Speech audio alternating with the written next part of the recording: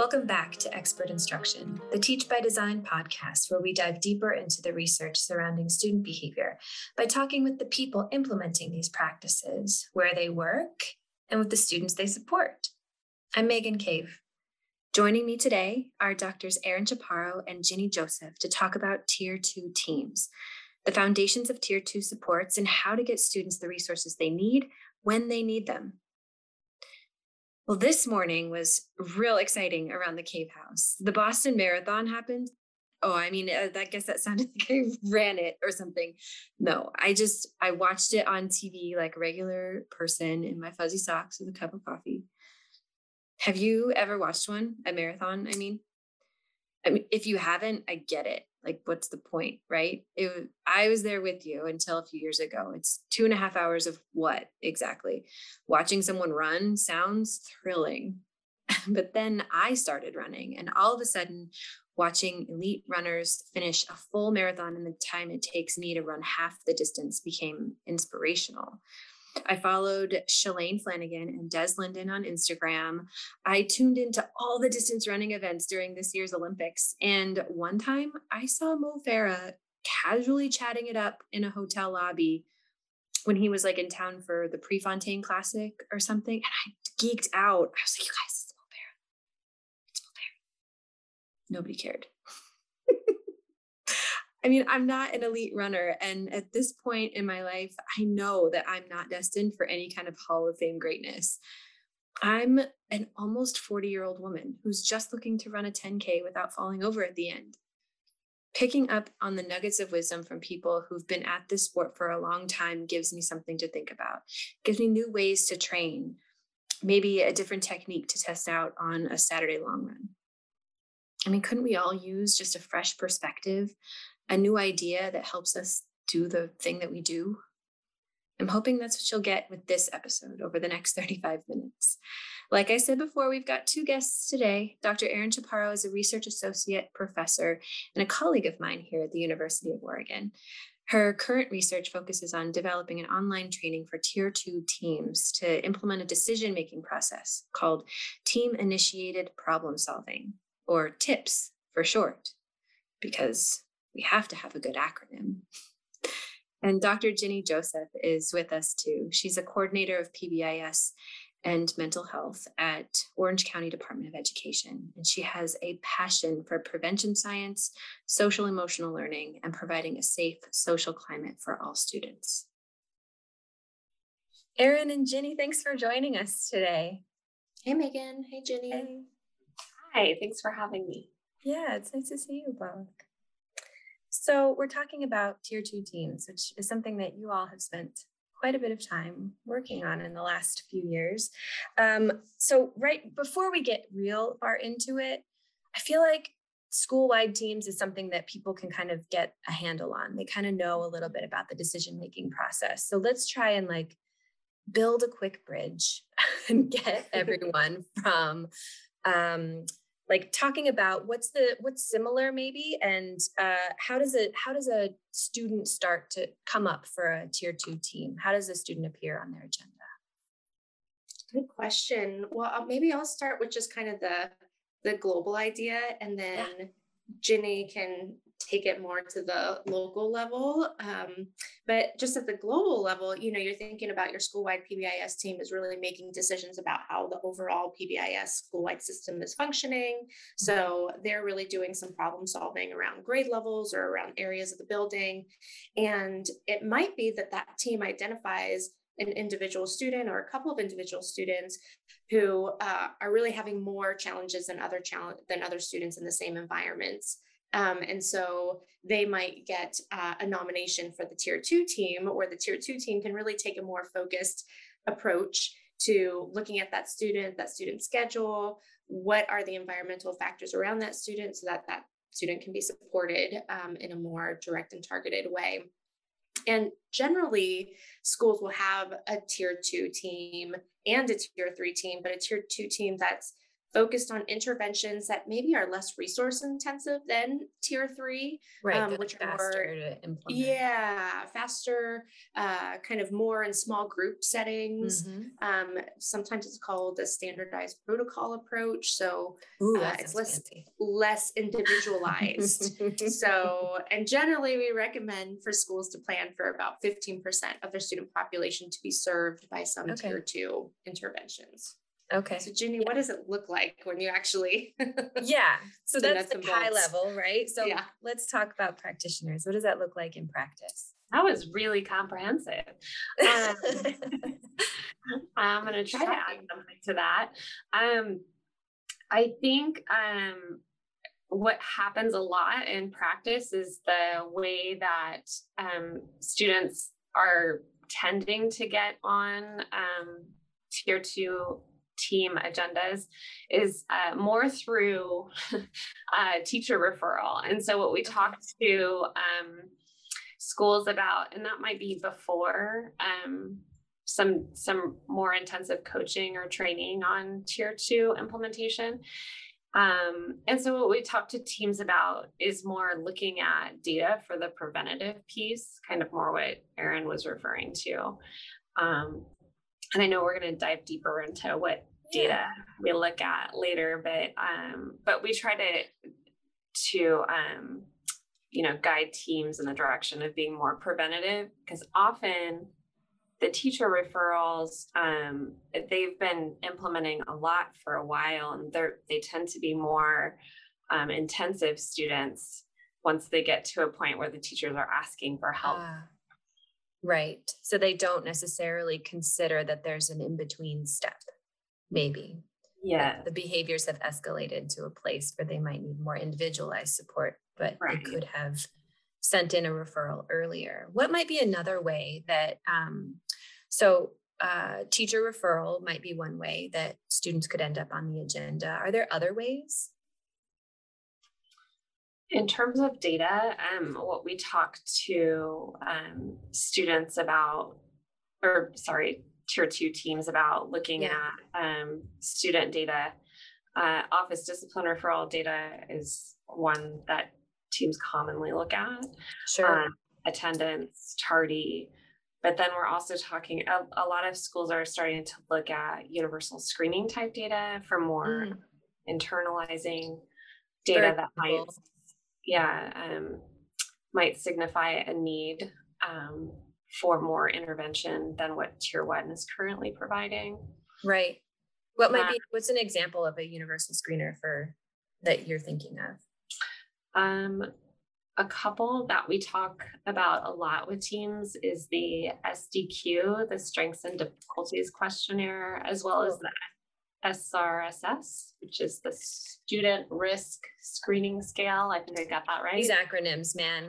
I swear. Sometimes I just feel like I'm scrambling an alphabet when I'm having an actual meeting. Yeah. Yeah. Okay. And then a couple other active referrals. We advocate for making the referral something that you put on your website, maybe that students and parents could also access, and actively advertising that's there if you're concerned about your student, or if you as a student recognize that you need more support, then here's the way that you would access that. Yeah. So what does the tier 2 teaming process look like? So you've got some students, like now you're working as a team. I'm a little bit familiar personally, just through some of the work in the previous articles and the work that we just normally do, about what the school-wide team is doing during their decision-making process. So what is that like now at the tier 2 level? I think that's a tricky question for teams, actually. Oh, tell me.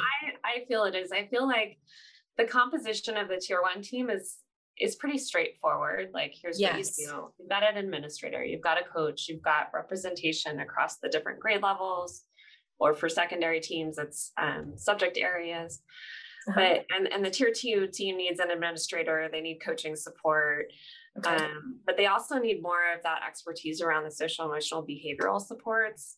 So that helps guide, reading the data and interpreting and selecting evidence-based interventions. So I think because schools are so different in terms of resources and capacity, there's no perfect formula for putting your tier 2 team together. As far as like who's on it. Yeah, I definitely agree. It varies. And according to the size of the school, the resources available, and that's personnel resources. And then we've seen some schools where they have like a tier 2 and combined tier 3 team. So one week they meet and they talk about tier 2 interventions and support. And then the next week they talk about tier 3 and do individual student problem solving. Another option is sometimes we've seen that there's, a tier 2 team, but one week it's more focused on coordination.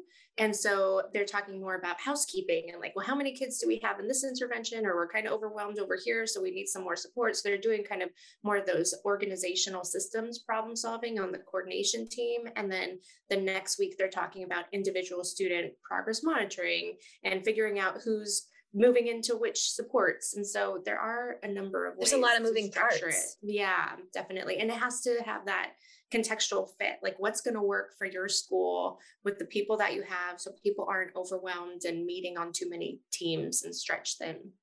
Are there any like if you're going to structure your agenda, are there some ways that schools traditionally kind of work through it at all, or is it just still like super contextual, so everybody's kind of making things up on their own? Or are there some recommendations for like how you could work your way through your meeting? Yeah, well, Megan, I feel like if we were just having a tennis volley, you just hit me like the nicest ball and I could just like have it right over the net. Great. Because basically you've opened the door to team initiated problem solving, which is near and dear to my heart. Tips for short. And basically it's an evidence-based, scientifically based process for problem solving and for teaming that starts with kind of the meeting foundation. So it's assign, regardless of who you have on your team, if you have special ed teachers, school psychologists, principals, classroom teachers, instructional aides, every person in the team has an assigned role. And that includes data analyst, as Jenny was talking about. So someone who has that additional behavioral and data expertise. And then you have your facilitator, your note taker. But then the process for going through a set agenda does help to keep the team organized and starting focused. And so that you can actually get through your agenda in the limited amount of time that you have your meeting for. So you're not kind of bopping all over the place. Like, oh, we forgot to talk about that student. Right. Oh, wait, I forgot to follow up with you on that. Instead, we have all the students that were maybe progress monitoring. Then we have the students that are newly nominated. Then we have the students that were, need to follow up and transition to a different team. Maybe, go into a grade level team focused with teachers, or maybe tier 3, more intensive intervention supports. So yeah, there's definitely a way to structure it, and people can find resources on the ppis.org site. And then as far as tips goes, it's a keyword on and if they look at the database decision making on ppis.org, there's more resources there. Great. Jenny, did you have anything to add around that? We use tips in our training, and we love it. So I really advocate. It's a great way to keep you on track and organized and accountable.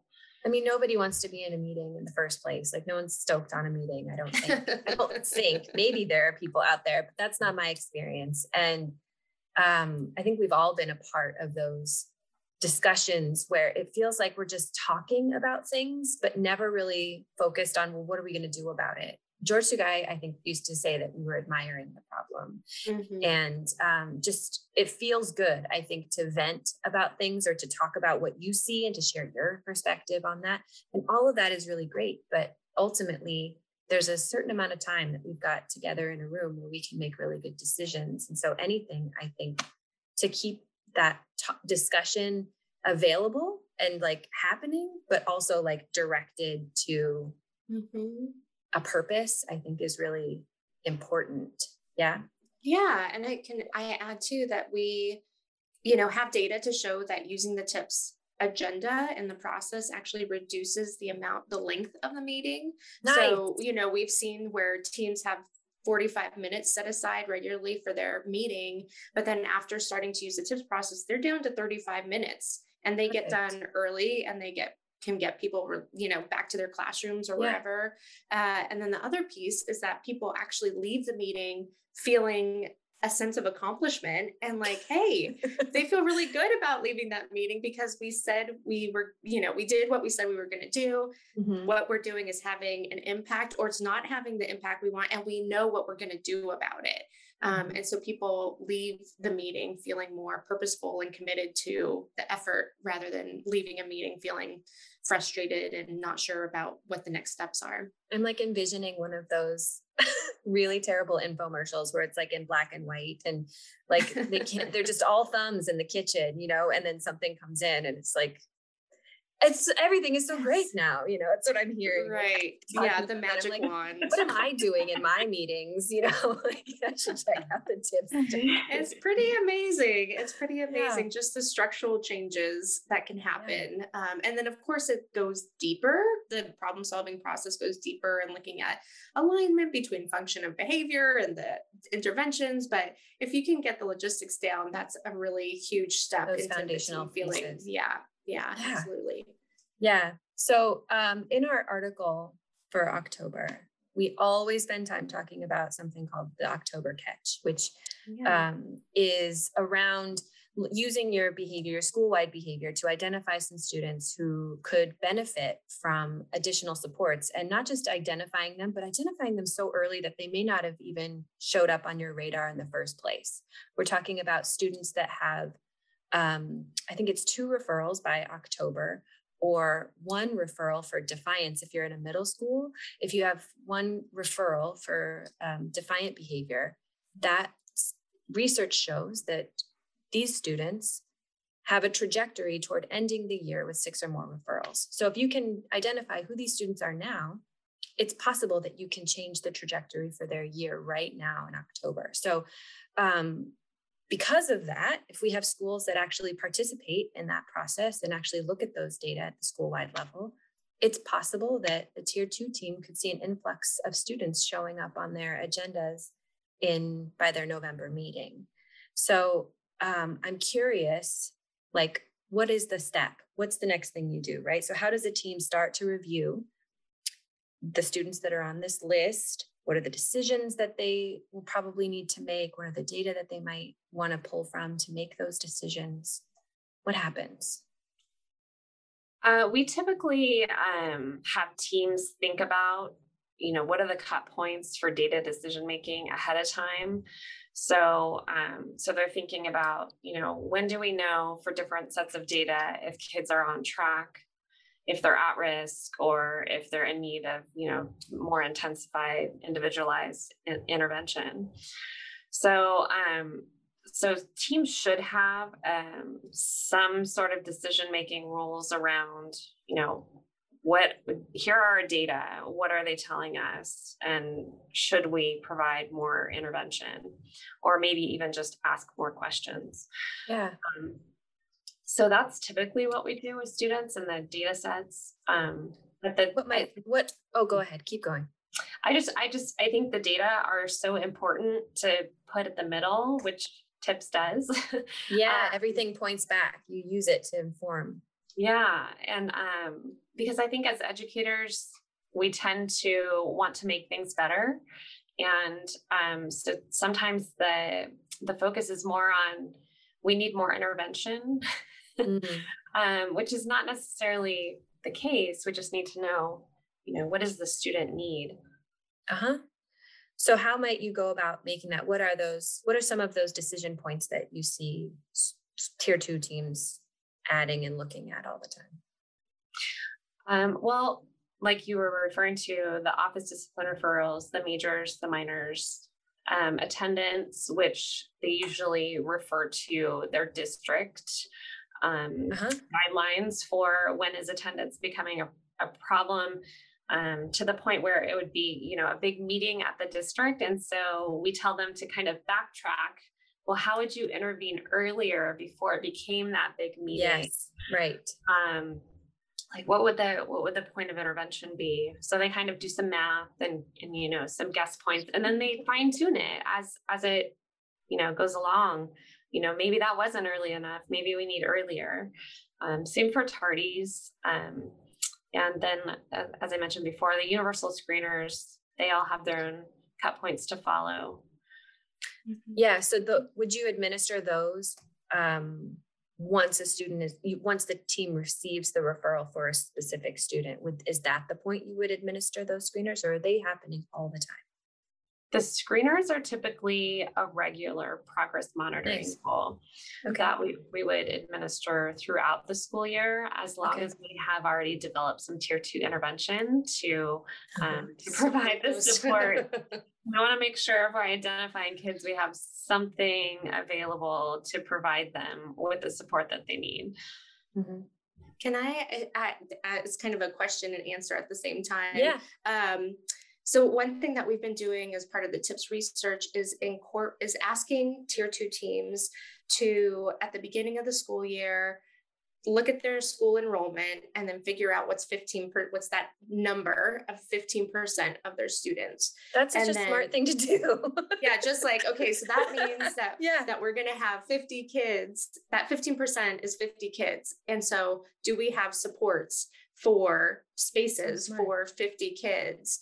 And so when the October catch comes around, you can say like, actually, we have spots for 50 kids and we're only currently serving 25. So let's do our October catch, but then let's also see, okay, that gets us up to, you know, maybe 45. Yeah. We technically have 5 more spots. So like, who can, kind of to Jenny's point about prevention, who can we identify now through teacher referral saying, here's the interventions. This is, you know, the behaviors that they can typically support. Who do you have on your rosters that might benefit from this for 6 weeks, and see how that goes. But so that's something that we've been shifting to. Jenny, I don't know if you've had schools try a lot of times schools have too many kids and not enough intervention support. So it works the other way around. Yeah. But sometimes in the smaller rural schools, it actually is the other way, where they actually have spots for 25 kids, but they're only serving 19 kids. So when our schools start to do the math, they get a little nervous. So, Yeah. How are we going to do that? Yeah.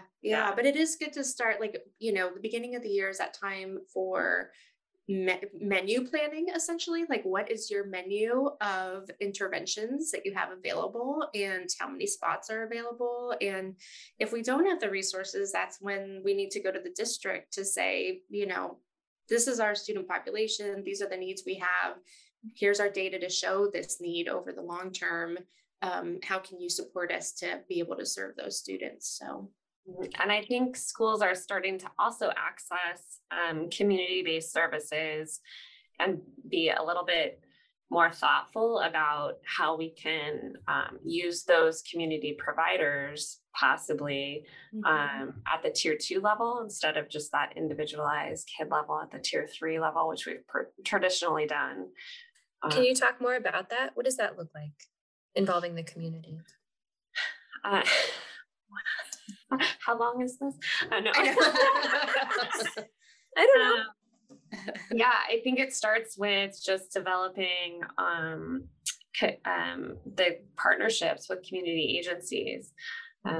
Here in Orange County, we have regional mental health coordinators at the county office. Okay. And so they've really been instrumental in helping districts access those community providers and make those connections and those relationships. So still an ongoing process, but we're getting there. Yeah, I think that's great. How do you know that you have, like, you talked about this menu of supports, like this menu of interventions that teams could then access and be like, this is a good fit for. How do you know, first of all, that you don't have, like, you know, those menus at restaurants where you open them up and it's like pages of stuff and you're so overwhelmed. You're like, this is a little, can they really do all these things well? Can they do all of them well? And also now I have like a 15-minute process to figure out what it is that I want to eat, because I have to read through chapters of options. So how do you know that you're starting to get into that realm, or you've missed some type of intervention that might benefit specific students, specific groups of students at a tier 2 level? So how do you start to develop that menu and kind of get it into like a good range?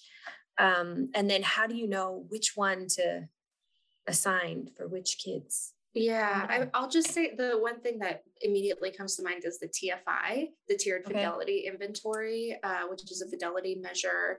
And if teams like tier 2 teams look at the TFI for tier 2, there's going to be some guidelines there. Like, do you have a set protocol for your intervention? So there's a lot of times where people say like, oh yeah, we have this tier 2 intervention, but no one's actually received support on it. There's not actually a clear mechanism for how a student gets nominated for that intervention. There's, so you want to have that menu available and know that each of those menu items has someone who's been trained, has someone to enter the data, has someone to, communicate with parents. So you want to make sure that each one of those interventions as a part of the menu has the supports around it in order to be successful, and that the kids who are going to get access to it are going to get access to the full intervention, not just, well, what I can do on Tuesday, but it's really supposed to be a Monday through Friday kind of intervention. And so, I don't know. And Ginny, I'm sure you have a lot more to add about this, especially the alignment, but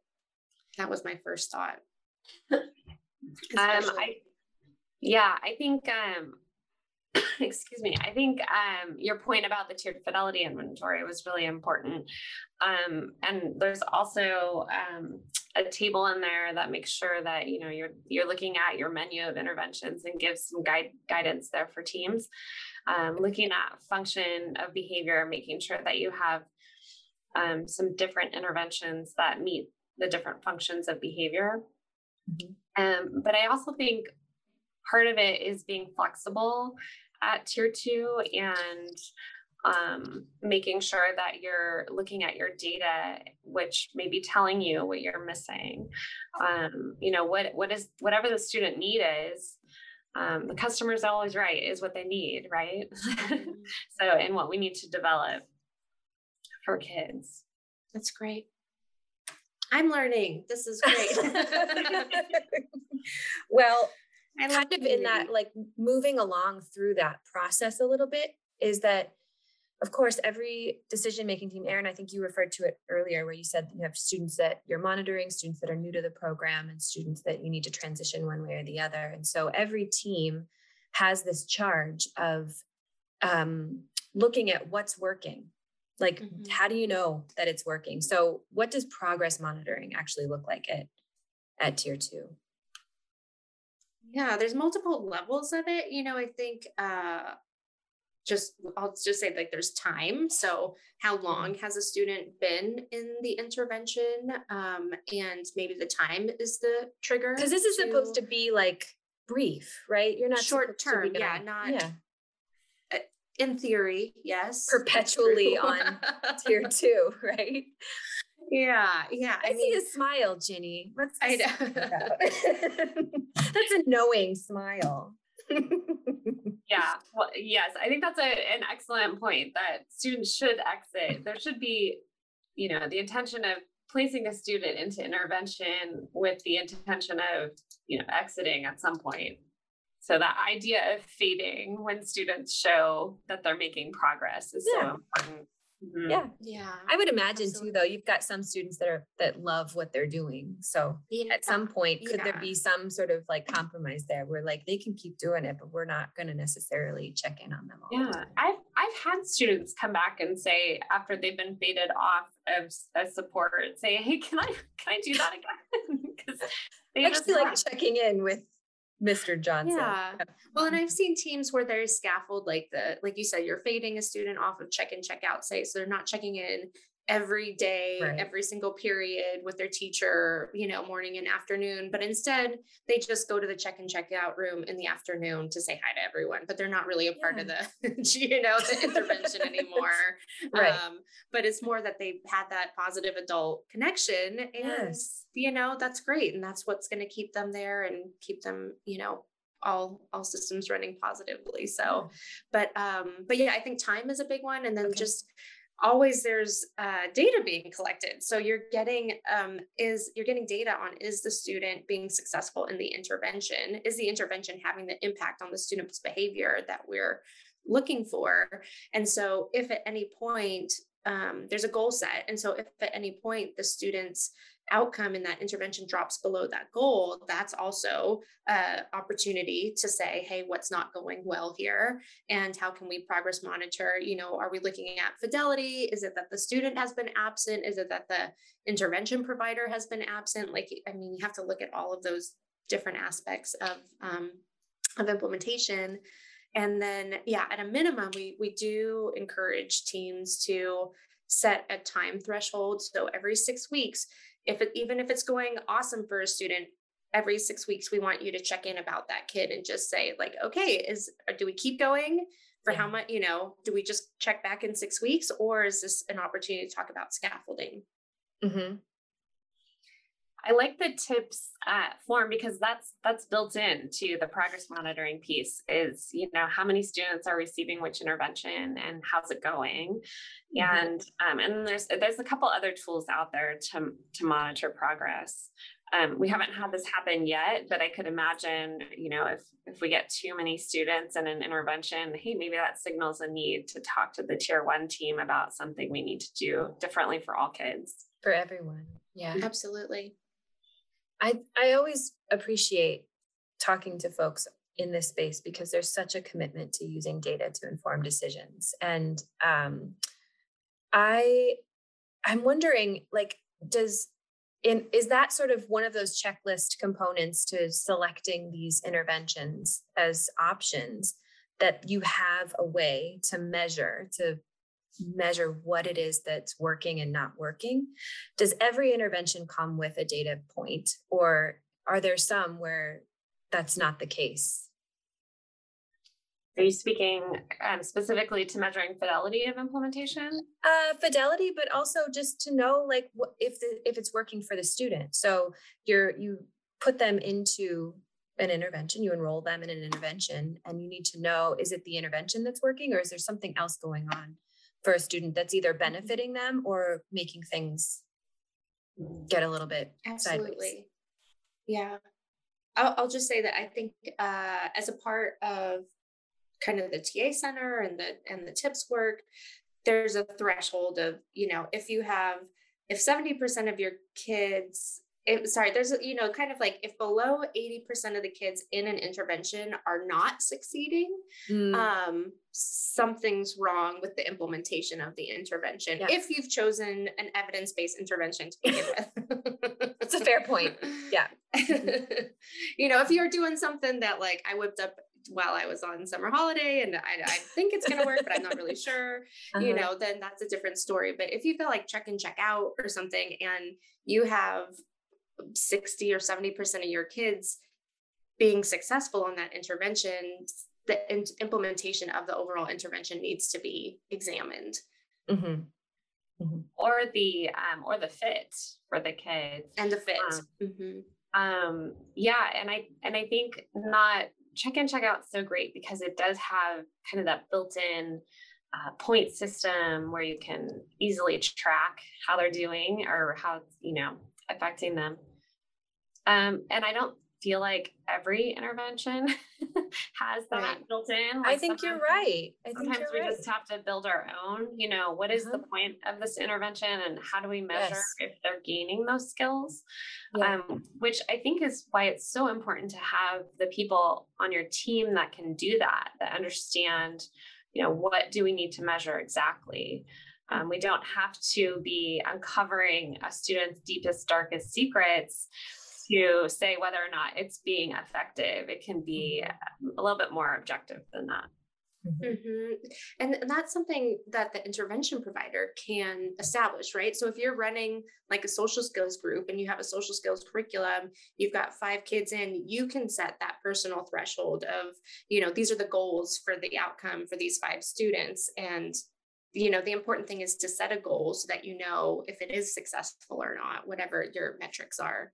So it doesn't have to be the database and the check and check out. There can be more informal methods of, but there needs to be some way to check in and to know that it's not just your personal experience with this particular student, that it's actually like there's something going on that's actually helping and benefiting. There should be some way of measuring. It goes beyond I feel they're not. I feel like along with like what they're seeing on the playground. Yes, perhaps ask around. So anyway, I really, the thing about tier 2 teams is just, to me, it's not, you have like an area where you feel like real comfortable and confident.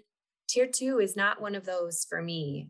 So I'm always appreciative of having people come in and talk to us about like some of these logistics. Like, how do you get it started? You've got students that appear on your team, and I am a first-time tier 2 team member, and I don't know what to do. Like, I've got a list and now I got to do something about it, So I think all of these tips and tricks to try and like navigate some of that, figure out what is 15% of your school population, how many students could we potentially be serving in this capacity? What are the data points associated with each of these interventions? Do we have enough people, adults, to run each of these programs, or should we scale back, or do we need to ask someone else for some additional resources? Have we reached out to the community to like see what's out there that could connect really well with students that we serve in our school? So all of that is like really good food for thought. And it's more than just a yes or no question. It's like big umbrella questions that you can actually talk about as a team. So this has been really helpful for me in my learning on things anyway. What else is coming up? What else is coming up for you guys? What are you working on right now? What's on the horizon? On the horizon, mostly what we're focusing on is integrating the equity and mental health work into our tier 1 implementation and supporting schools with that. I'm hopeful that maybe that will even affect some of the students who are coming into those tier 2 interventions. Yes, because as we've seen, we all are experiencing so much stress in our lives right now. We're trying to come off of the last 18 months. I feel like I keep saying 18 months and maybe it's longer now. I don't know. But it's like, it's been a big deal and it's had a big impact. Everyone's been affected. So doing it as a universal only can serve to help at tier 2. Yeah. Great. Yeah. Same question. Let's see here. What am I up to? Well, I guess I've been working a little bit with the Choose Kindness Foundation and their efforts to have Be Kind be one of the added school-wide expectations, the usual 3 Bs. So That's been a fun project to work on. And there's 84 schools across the country who are piloting that work. And then, and then continuing with the tips work, we're actively updating all the tips training materials right now. And soon we'll have some updated information on pbis.org about tips. And so stay tuned there for that information. I'll stay tuned for that information. Yeah, me too. Me too. Me too. Well, I really appreciate you guys taking the time. Thanks so much. Thank you.